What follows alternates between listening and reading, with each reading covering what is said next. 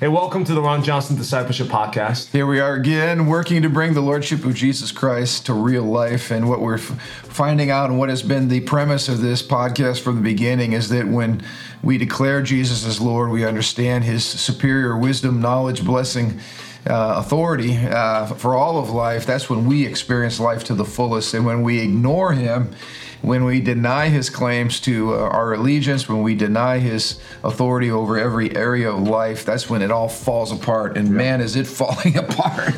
I mean, we always sit here, before we go into an episode and figure out what is it that we need to talk about. And the hard part is there are so many illustrations of the chaos that ensues when we reject the Lord that we could talk for days. And why should we be surprised? Because history has shown us that has happened over and over again throughout history. Barbarism, chaos, anarchy, tyranny, injustice, throughout history. So and it just repeats itself. And that's what I think I love about the truth about a Christian worldview is, eventually lies have a way of imploding. Yeah. And I think, so where do we begin? How about if we start by this crazy issue we're dealing with now of transgenderism, which flies in the face of logic, science, rationality. And we saw the height of this, on the news just this last week with the NCAA swimming competition, where the gold medalist is a transgender woman, I guess, a man who is swimming as a woman, biological male, and was awarded the championship, first place, while there's three other gals over here who are really the first, second, and third place winners who get gypped out of a chance to make history for themselves or to be the best at their event, all because of a man who was swimming as a male, who was not a very good swimmer as a male. I think he was ranked nearly like 500th in the NCAA or something like that. And then all of a sudden he decides he's a woman, and now the top, woman swimmer. Yeah. And there was, of course, I was glad to see there was a lot of outrage about that. Of course, the media always condemns and attacks anybody that would go against their crazy ideology. But I think what's really sad is this results in the cancellation of what it means to be a woman, period, in whatever arena of life. Well, J.K. Rowling, who is the author of the Harry Potter series, who's no conservative. She's no conservative, and nor is like Jesus believe whatever. Nothing like that. She is a self-proclaimed feminist. Yeah. But she is actually true to what she actually says. She's actually a feminist. She actually advocates for female rights. Right. And which I could align with on those terms because we also want women to be healthy and we believe that there are things called women. Yeah, we love women and we have wives and daughters and she's been ostracized and canceled over that belief, and probably more so than conservative because her voice carries so much more weight in the arenas that she gives. Because she's not typically one of us. They can't just throw her in the category. No one cares about you and I think we're conservative. We're wackos anyways. But here's a mainstream popular voice that many people follow. When she starts speaking, be like, wait a second. What does it mean to be a woman? It's based on your feelings, based on this whole definition of there's a separation between biology and what you have and who you are inside.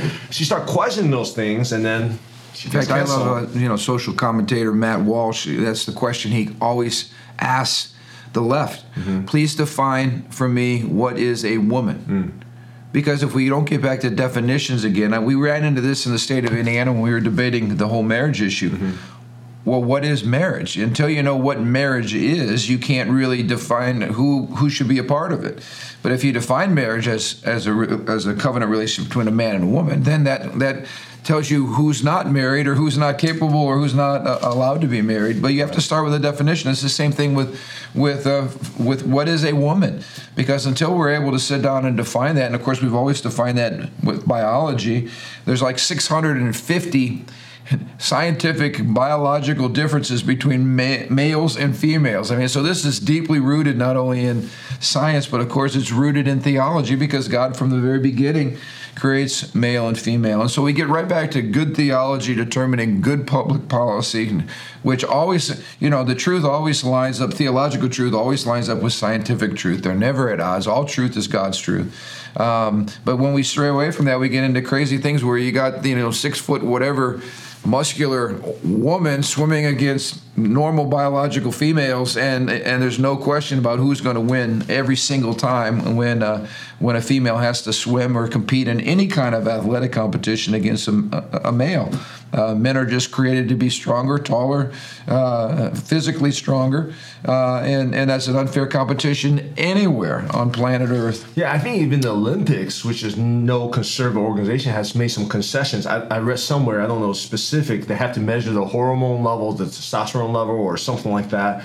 I'm not exactly sure what it is. I think the NCAA hasn't made any concession, obviously, through these cases. Yeah. So, well, and what's even more disappointing, what we just saw this week closer to home in Indiana, is our own governor vetoed the bill that was passed in this state to keep this from happening in girls' sports. Now, I have 4 daughters in Indiana. Yeah. And so I have 4 daughters, and some of them have played sports.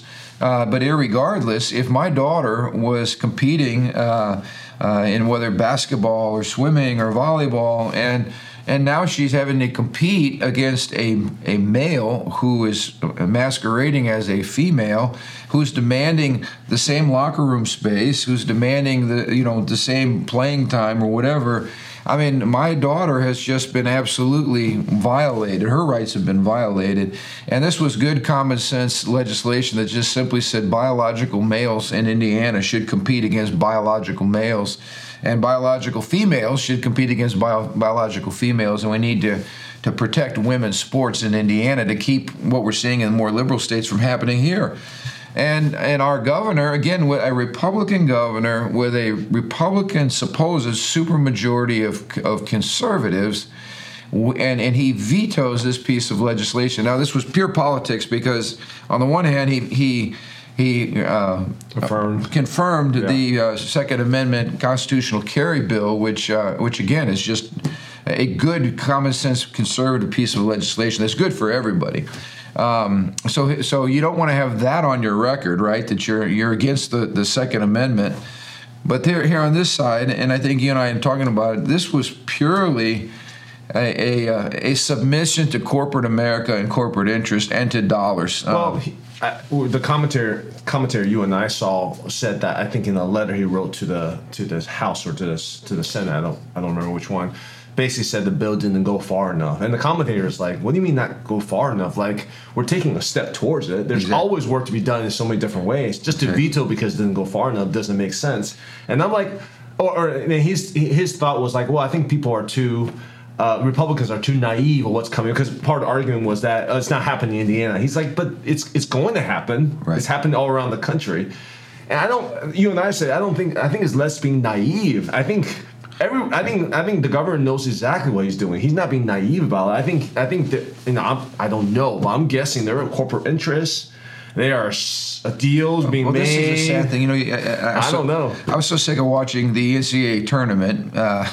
While I love the sporting event, I'm so sick of the NCAA propaganda, because what's being pushed is all of this stuff about women's equity. And okay, equity meaning, how come we don't see more of the girls' basketball competition on national television? Well, the answer is simple. It's economics. It's because there's not as great of a viewership or as great of an interest across the board, period. It has nothing to do with penalizing women or being sexist against women. But the irony of the NCAA is, while they're pushing all this women's equity, they completely erase womanhood because they're also promoting all this transgender nonsense. And so you can't have your cake and eat it too. You can't be pro-woman and then be pro-transgender, because as soon as you're pro-transgender, you just erase womanhood in its essence. So anyway, I get so tired. But you got the NCAA that's located in Indianapolis. You got, and this is the other thing, you got the Chamber of Commerce, who's promoting all of this kind of perversion. And so big money interests, corporate America, all of this is, in fact, one of the major automotive producers in the United States is promoting all of this, women's equity stuff. And the question, at least, we have to ask us, like, again, these philosophies they're promoting, which really defines gender very differently from what most people think, feel, what reality tells us, what's practical wisdom based on everyday knowledge. Yeah.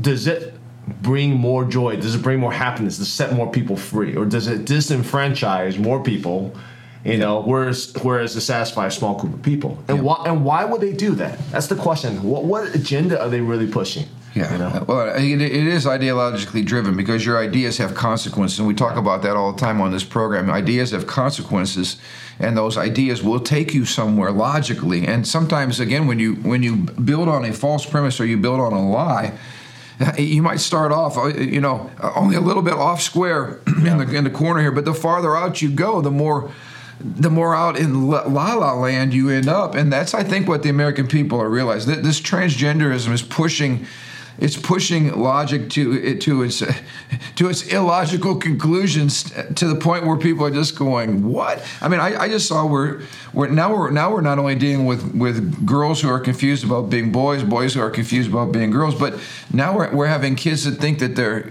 cats. I don't know if you saw this.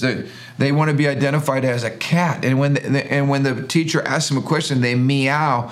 And if the teacher doesn't meow back, they're guilty of violating the student's rights. I mean, we're living in an alternate reality here that's ridiculous. Well, again, I mean, this is where conservative states. Well, I shouldn't even say because I don't even know what that means. What does that mean anymore? We're supposed to be one of the difference in different states should say, look, we're doing what we're doing, and we're healthy, and we're normal, or prosperous, and our people are happy. Absolutely. And a bunch of people are moving into our states so much that they're jacking up prices up in their houses, which I won't even go in that. And I love, you're exactly right. People are flocking to Indiana largely for economic reasons, but also for sanity reasons. But I was just in Florida. Thank God for Ron DeSantis. I wish our governor would take notes from Ron DeSantis because he's approaching all these issues with logical, common sense policy that it doesn't matter whether you're right or left or whatever. The typical person out there goes, okay, that makes sense. And their state is prospering. People are flocking to Florida. Yeah. And I think that will continue to happen across America. People leaving craziness over the border in Illinois, or you got California, you got everything out east.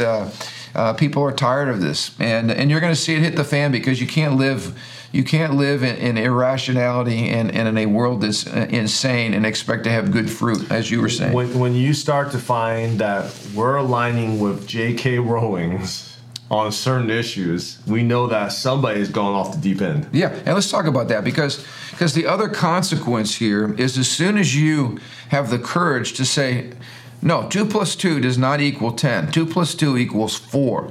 A male is a male. A biological male is a male. A biological female is a female. If you put on lipstick and a dress as a man, and you all of a sudden want us to call you a woman, we're not going to play the game. We're going to call the emperor out. The emperor's naked, all right? The emperor has no clothes. Now, all of the power brokers will come out and say that you're crazy. And they will punish you, just like I saw where the Babylon Bee got banished from the Twitter universe until they willingly take their offensive tweet off. They bow the knee to corporate America and to Silicon Valley. And all they simply said was that the USA Today's Woman of the Year, who's actually a man dressed like a woman, who's one of Biden's top officials, right? Rachel Levine, I think, is his name now. Because they called him a man instead of a woman, they were banned from Twitter universe. And what he's saying is Twitter's demanding that until they willingly pull that tweet off, they willingly bow the knee, basically say we were wrong, then they can't get back on the platform. And I love what this guy's saying. This is Adam Ford, the creator of Babylon Bee, which of course is a satirical news site. He says it's not just that expressing these views is not allowed. We have to deny that you meant it. They want you to concede something. They're forcing you to grovel and adopt an ideological position that you don't actually hold. Dylan shook his head. In this case, it's not even an ideological position that Twitter demands submission to. It's an outright lie. We stated the fact that a man is a man, and we got punished for it. He says we're living in a clown world, and boy, that is the truth. And I think most people realize we don't want to put on the clown suit and go along with the game. You know, let's stand up against it, because really what's at stake, and you were touching on this, what's at stake is free speech, which used to be a liberal talking point. Yeah. So talk about, you know, you've been listening to some voices that you normally would not be listening to. Yeah, I mean, this is probably can warrant a much greater conversation. You know, I follow a string of, you know, your YouTube viewer videos Right. based on the algorithm will display what they think you want to watch. Right. So, you know, I follow some of the conservative voices, and just I like to hear different, you know, perspective on that. But I mean, I'm not trying to. I'm like, oh, I'm interested in listening to this person, and then you know, it just follows the algorithm. And all of a sudden, more and more in my view pops up Joe Rogan. It pops up Bill Maher. Bill Maher. Yeah, what's he Bill doing? Maher. What's he doing on my YouTube channel? And then who was the other person I mentioned? Oh, the one that was married to Katy Perry. Russell. Bill Russell. Russell Brand. Russell Brand. Yeah, Russell Brand. I'm like, what's Russell Brand doing on my YouTube feed?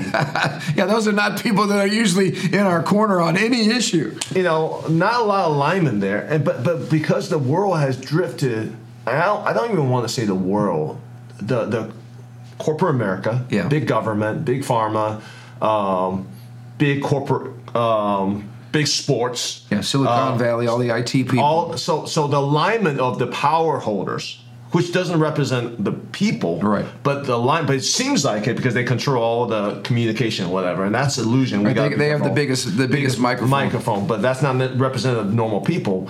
When they start drifted out of liberalism, which whatever how you define liberalism, into really tyranny, okay. Yeah. The true liberals who might not believe in God or align with Might us not on be many pro-life, different issues, you know. any of those issues, start to be like, what is going on here? Yeah. And they start calling out these guys, and they start popping on my feed. That tells me something's going on in this world. Yeah, I'm not going around looking for Russell Brand videos, okay? He's popping up on my YouTube feed because what he says, I agree with. Like what he's saying now. You and other I conservatives are liking it. agree. Agreeing, whatever, more and more and more. I'm like, what is going on in the world? When Bill Maher and I agree on something, I used to not be able to stand that guy. Yeah. He was always obnoxious and always very sarcastic and attacking towards anything that we hold dear. But they get it. They get it. They understand that unless they have the right to speak openly about what they believe, even if somebody else shares that same right, even though they disagree, if we allow that First Amendment right to be stripped from us, then nobody has the right to say anything. At some point, you're going to be disagreeing with someone in power, and then your right gets stripped and taken from you, and that is tyranny. And I think the left is starting to see it. Well, some on the left, some who are independent thinkers on the left, and I don't think they even consider themselves the left anymore. When the right and the left, I mean, and meanwhile, you got some people on the right who are going down that train. You got some people who are traditionally on the right who are more aligned with the liberal left than Bill Maher. Those who are supposedly on Republicans. That's where this is interesting. Back to this to the woman. Champion, who's a man, Leah Thomas. It says there was a group of people outside, a group of feminists outside the NCAA swim meet protesting. And one lady said the reason that the feminists were outside is because they are now politically homeless. Quote, I was historically liberal, one woman vented outside the girls' collegiate championship where Leah Thomas was racing. Now she says, quote, I don't think the Democrats care about women and girls. They want to put men in women's prisons and men on girls' sports teams. I think we're going to have a lot of people walking away. I think that's the truth. I don't know that, like she said, she feels politically homeless because I don't think she feels homeless being a Republican or conservative, but she certainly doesn't feel at home being a Democrat because she used to be someone who stood and still is someone who stands for women's rights and typical women's issues. And now the Democrats don't even know what a woman is. Well, let's just say we just had a Republican governor who also is confused. do the same thing. So she is politically. If you advocate for biological men and women for separate sports, separate prisons in these very vulnerable positions or competition positions, you are based on just a couple of things we said. Are politically homeless, and we're largely ourselves feeling politically homeless. Because whether you're on the left or you're on the right. We're living in such an insane, crazy world. If you can't even figure out what a man is or a woman is, or you can't define what marriage is, or you can't define a baby in a mother's womb as a human being made in the image and likeness of God that deserves protection, I mean, we've lost our minds. You being a Republican, anyone being a Republican means nothing to me anymore. I mean, that phrase just cover things up. Yeah. It's like when someone says, you know what, I'm a pastor. I'm like, okay. What does that mean? What does that even mean anymore? Are you even saved? Yeah. I'm a Christian. What does that even mean? I mean, those words, we have diluted those words so much. Yeah. Well, and I just want to say we have a May 3rd primary coming up. We have an opportunity for a lot of change. There have been a lot of candidates slated to run against even incumbent Republicans across the state who are sick and tired of politics as usual down in Indianapolis. So this is an opportunity for us to do a lot of change. You know, we're promoting voter registration as every church should in our local church, making sure that our people are registered to vote, making sure that they see that as a sacred honor in this country to be able to elect those who represent you.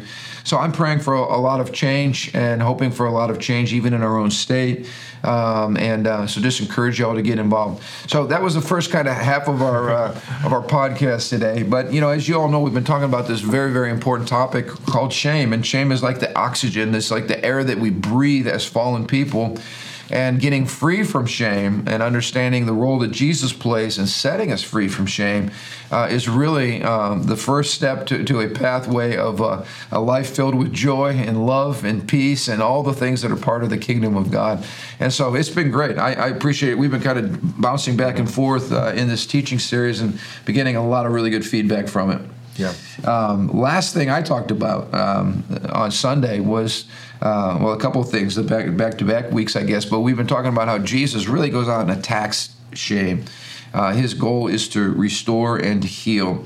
And Jesus is a master surgeon.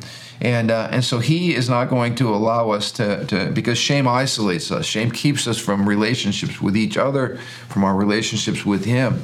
So his primary goal, and after getting our hearts converted, is then to free us from the debilitating effects of shame. And we use the example of Peter.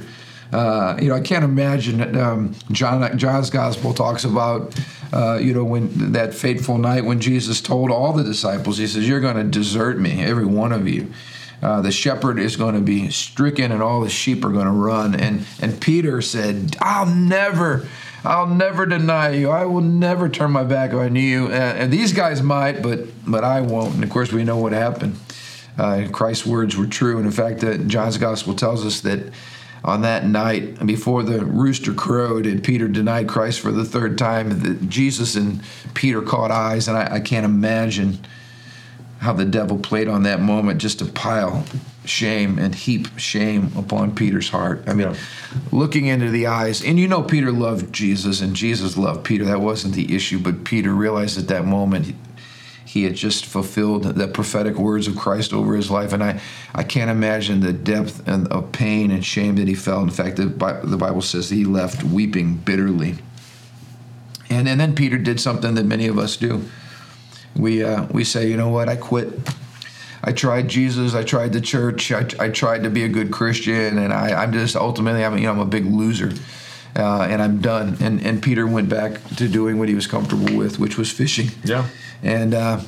And then what I appreciate about Peter was we give him a hard time, but Peter was a leader because the other disciples followed Peter. So basically, all of the 12 pretty much turned in their Jesus card or their disciple making card, and they just said, "I'm done. We're going to go fish." And it's interesting that that's what shame will do to you. If you and I try something and we fail, then the devil piles on shame, and then what the message is don't ever try that again because you can't do that. You're not good at that. People will laugh at you. People will make fun of you. You don't measure up. You don't have what it takes. All those messages that shame likes to amplify in our brains. And Peter and the 12 were there. They just said basically, let's go back to doing what we know how to do well, catch fish. And the irony of it is they weren't catching fish that well every time Jesus showed up because they had spent the night fishing twice, all through the night, caught nothing. Yeah. And so there's Jesus on the shore, and he calls out to them, "Hey, kids, children," because that's what that word meant in the Greek, was little kids who were still under the supervision of a mature adult. So, hey, kids, how'd you guys do last night? And of course, the answer was they caught nothing. And then at that moment, they realized it was Jesus. And Peter's the first one out of the boat, swimming to shore. And of course, that's the famous passage in John at the end of John's Gospel where Jesus asked Peter 3 times, "Do you love me?" And first of all, he asked him, "Do you love me more than these?" And we highlighted the fact that these were the 153 fish there on the beach because Jesus was taking Peter back to the original call, where he said, "I'm going to teach you how to fish for men, not for fish." And it says in that earlier passage, when they went ashore, they dropped their nets, they left everything, and they followed Jesus. So Jesus is really about going after Peter's calling. Yeah, it's the voice of shame is that you are not enough, and you're not valuable. The first one is you don't have what it takes, and that's why failure produced such a huge degree of shame. Yep. And that's basically what happened to Peter. Is Peter, when he denied, when in the face of persecution, in the face of possible being arrested, possibly being even crucified with Jesus. Yep. Even being associated with him in any way. The fear came upon him. Who he really was revealed, and he was not enough. He denied Christ. When he thought, at the moment of testing, he failed the test. He failed the test. So that wasn't like a theoretical failure. That was a tangible shame. Yeah. When shame comes on Peter, he has no defense. Right. He's like, because it's true. I did fail. I denied him. I messed up. We all understand that.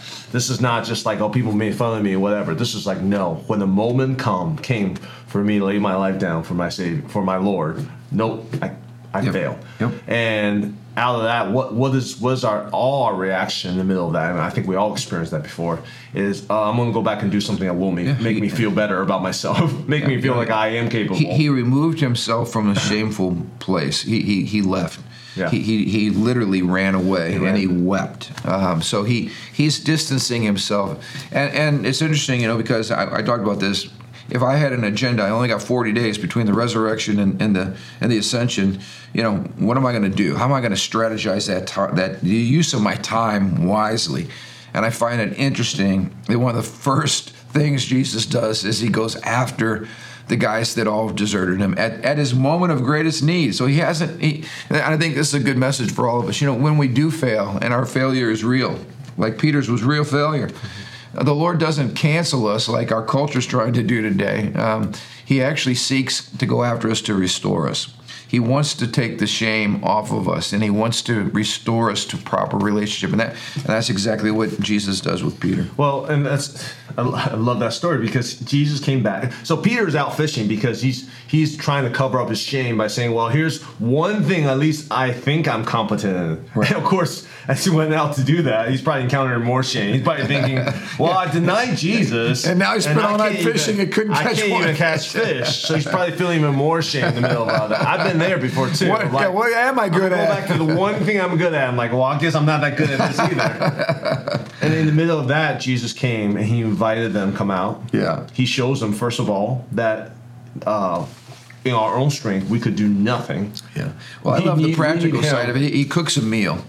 Through him, they caught the mega fish low with his power because of his word. Because of his words again, which is a reminder that even we're like, oh, I don't need God. I'm just going to do what I'm good at. Well, really, are you really even good at that without God? No, you're not, right? So there's awakening there. Jesus' words make no sense to a fisherman. Throw the net out on the opposite side of the boat as if 6 or 8 feet is going to make that much difference. Yeah. But with Jesus, it makes a huge difference. So you're right. He provides a supernatural catch. So he first showed them your ability means nothing anyways, which is interesting in itself because Peter beat himself up because like, I don't have enough perseverance. I don't have character. And Jesus is like, well, I didn't expect that from you. I knew that. And you didn't have that anyway. So there is an exposure of what we thought we had. Yeah. Peter's personal strength, anyway. Peter's personal knowledge of fishing, his expertise, none of that is what the Lord's looking for. So there's a deeper level of brokenness. Now Peter's still being broken, right? But what did Jesus do in the middle of his brokenness? He invites him to food. Let's have some breakfast together. Yeah, he invites him to fellowship. And I love that. We highlighted the word. It says in the Bible that he created a charcoal fire, and it's the same word that's only used one other time in the whole Bible. And it's used for the fire that Peter was warming himself with on the night he betrayed Christ 3 times. So Jesus is masterfully recreating the elements that stirred up in a sensory way, stirred up all the moments where Peter is being brought back to his shameful experience. And Jesus is doing this on purpose. Peter's literally reliving his calling. He's reliving his denial. And now Jesus is calling him back and saying, Peter, do you love me more than all these fish? In other words, will you go about the mission that I called you to in the first place? You're not a failure. I'm not going to let you quit. I'm calling you back. And 3 times, Jesus' response is, feed my sheep. In other words, get back to caring for my people, loving my people, leading people to Christ, and making disciples. I love it because many times if my kids are struggling to emotionally overcome to do something they need to be doing, I actually have them confess it with their mouth first. Wow, that's good. Because you confess with your mouth first. There's a neurological side to it, and there's a spiritual side to it. You speak it first, and then you feel it. It's like I don't want to be thankful. I'm just dude, you had a great day. Okay. Why don't you start by just saying, hey, I am thankful. I know you don't feel it. I'm not trying to force it upon you, legalistic. I just want you to confess it first. Right. So just say, I'm going to try to be thankful. I'm going to try to be thankful. Just try confessing. I think of that scripture that says, this is the day the Lord has made. I will rejoice and I will be glad in it. When you make that declaration at the start of a new day with your mouth, then it sets the course of your journey for that day. That's a great point. You're really saying, you know what, I am in charge of my emotions and not the other way around. I am going to take control. And with my kids, they're young, they don't get all that, but I'm trying to teach them just elementary stuff. That's good. Just confess that a little bit. I think that's what Jesus was doing to Peter. He's saying, hey, do you love me? And he's allowing Peter, through his pain, processing his weakness, his brokenness, to say, no, Lord, I do love you. Yes. I do love you. Maybe not in a perfect way, but I do love you. Feed my sheep. I love this too. Jesus, he doesn't interrupt a nice meal. Everybody's eating, but it says when the meal was finished, he goes right after Peter. Yeah. Peter. And he goes after the elephant in the room, which was the shame. Yeah. And he calls him Peter. And of course, Peter was a nickname. It was a term of endearment. Peter's name was Simon. And Simon means a reed that's bent in the wind. And Jesus calls him Peter, which means rock. Yeah. And so literally Jesus was calling the destiny out of Peter. Jesus saw something in Peter that Peter did not even see. And by naming him, and it was, again, a term of endearment, which is a term he goes back to, which shows Jesus is talking to him as a dear friend. Yeah. And then I love it because we know how history unfolds. Peter, of course, ultimately gives his life. He's crucified. He told his oppressors that he was not worthy to be crucified like his Lord. He was crucified upside down. And Peter passes the final test. And of course, we're still talking about Peter. Peter's one of the foundational pillars in the Church of Jesus Christ. He preached the first message on the day of Pentecost, which led to the birthing of the Church of Jesus Christ, which is now global and continuing to grow even as we speak. And so what a great story of the power of the love of Jesus to go after and attack and kill and destroy the shame, because what he's really after is relationship with us. He loves us so much. He loves you so much And I just want to ask you, as we kind of close this podcast today, what are the areas of shame, the pockets of shame that are still in your heart, that are keeping you at arm's length from the one who loved you so much that he died for you, the one who loves you so much that he wants to spend eternity with you? Let's deal with the shame. Let the Lord expose those lies in your heart and those shameful things from your past that keep you a prisoner to the present and keep you looking in the rearview mirror instead of looking into the future and the great life that God has for you. I think shame has so many unintended consequences when you're dealing with it. I mean, I think about just even the stuff we're talking about today. Yeah. Just the mess we have in women's sports, with women prison, just the feeling that you're not enough, that you have to compete and win this championship when you're a biological male. I mean, just the shame involved in all of this. And then our heart's not to throw more shame upon this person or whatnot, but man, shame, how shame just propagates into more shame, into these other ladies who lose. Right. And it just causes more shame when people, because the ultimate journey, the ultimate narrative the enemy's trying to come to every single one, whether you're a Christian or not, is that you're not enough. And to feel enough, you have to do different things to your body. You have to do different things to, you have to be canceled. You have to cancel somebody else. You have to shut other people's voice down. And it's all rooted in shame. It's all rooted in, you're not valuable. Think of the message of shame and like this, the transgender folks. It's basically saying, you're really not who God made you. You're really not a male. You're really not a female. You're really the opposite gender. You're not enough. You're not who you think you are. You're not really a woman. So now you're going to try to become a man. I mean, the lie is you're never measuring up. You're never good enough. And obviously, from objective reality, the goal is not to pile more shame on these people. The goal is to say, hey, you are a man or you are a woman. You're confused right now. You feel like you're not enough, but you need healing. You need help, and that's what compassion does. So we don't condemn people. We're not putting shame on people, but we are saying that to live a lie leads you on to unintended consequences that ultimately destroy you. And deeper source of shame, deeper source of there's no freedom in this. And what we really want is for freedom for everybody involved. We don't want to throw anyone under the bus. We don't want to cast a stone at Leah Thompson or whoever else. Yeah. But man, it just propagates shame. And then what happens is shame shuts people's voices. Right? And that's what censorship does. Oh, I've been censored. Now I can't speak. Well, that's more shame. Shame on you for speaking out on this issue. Right. You don't care. You don't do all these different things, Shame it's like a virus. It's like it just propagates itself. And maybe it's a good place to close because with back to the Babylon Bee people, I said at the end of the day, the more cowardly we are as a movement, the more likely it is that the cancel culture will take over the marketplace of ideas. And we don't want this to happen. So I think we need to be more bold. We need to be more open about our beliefs.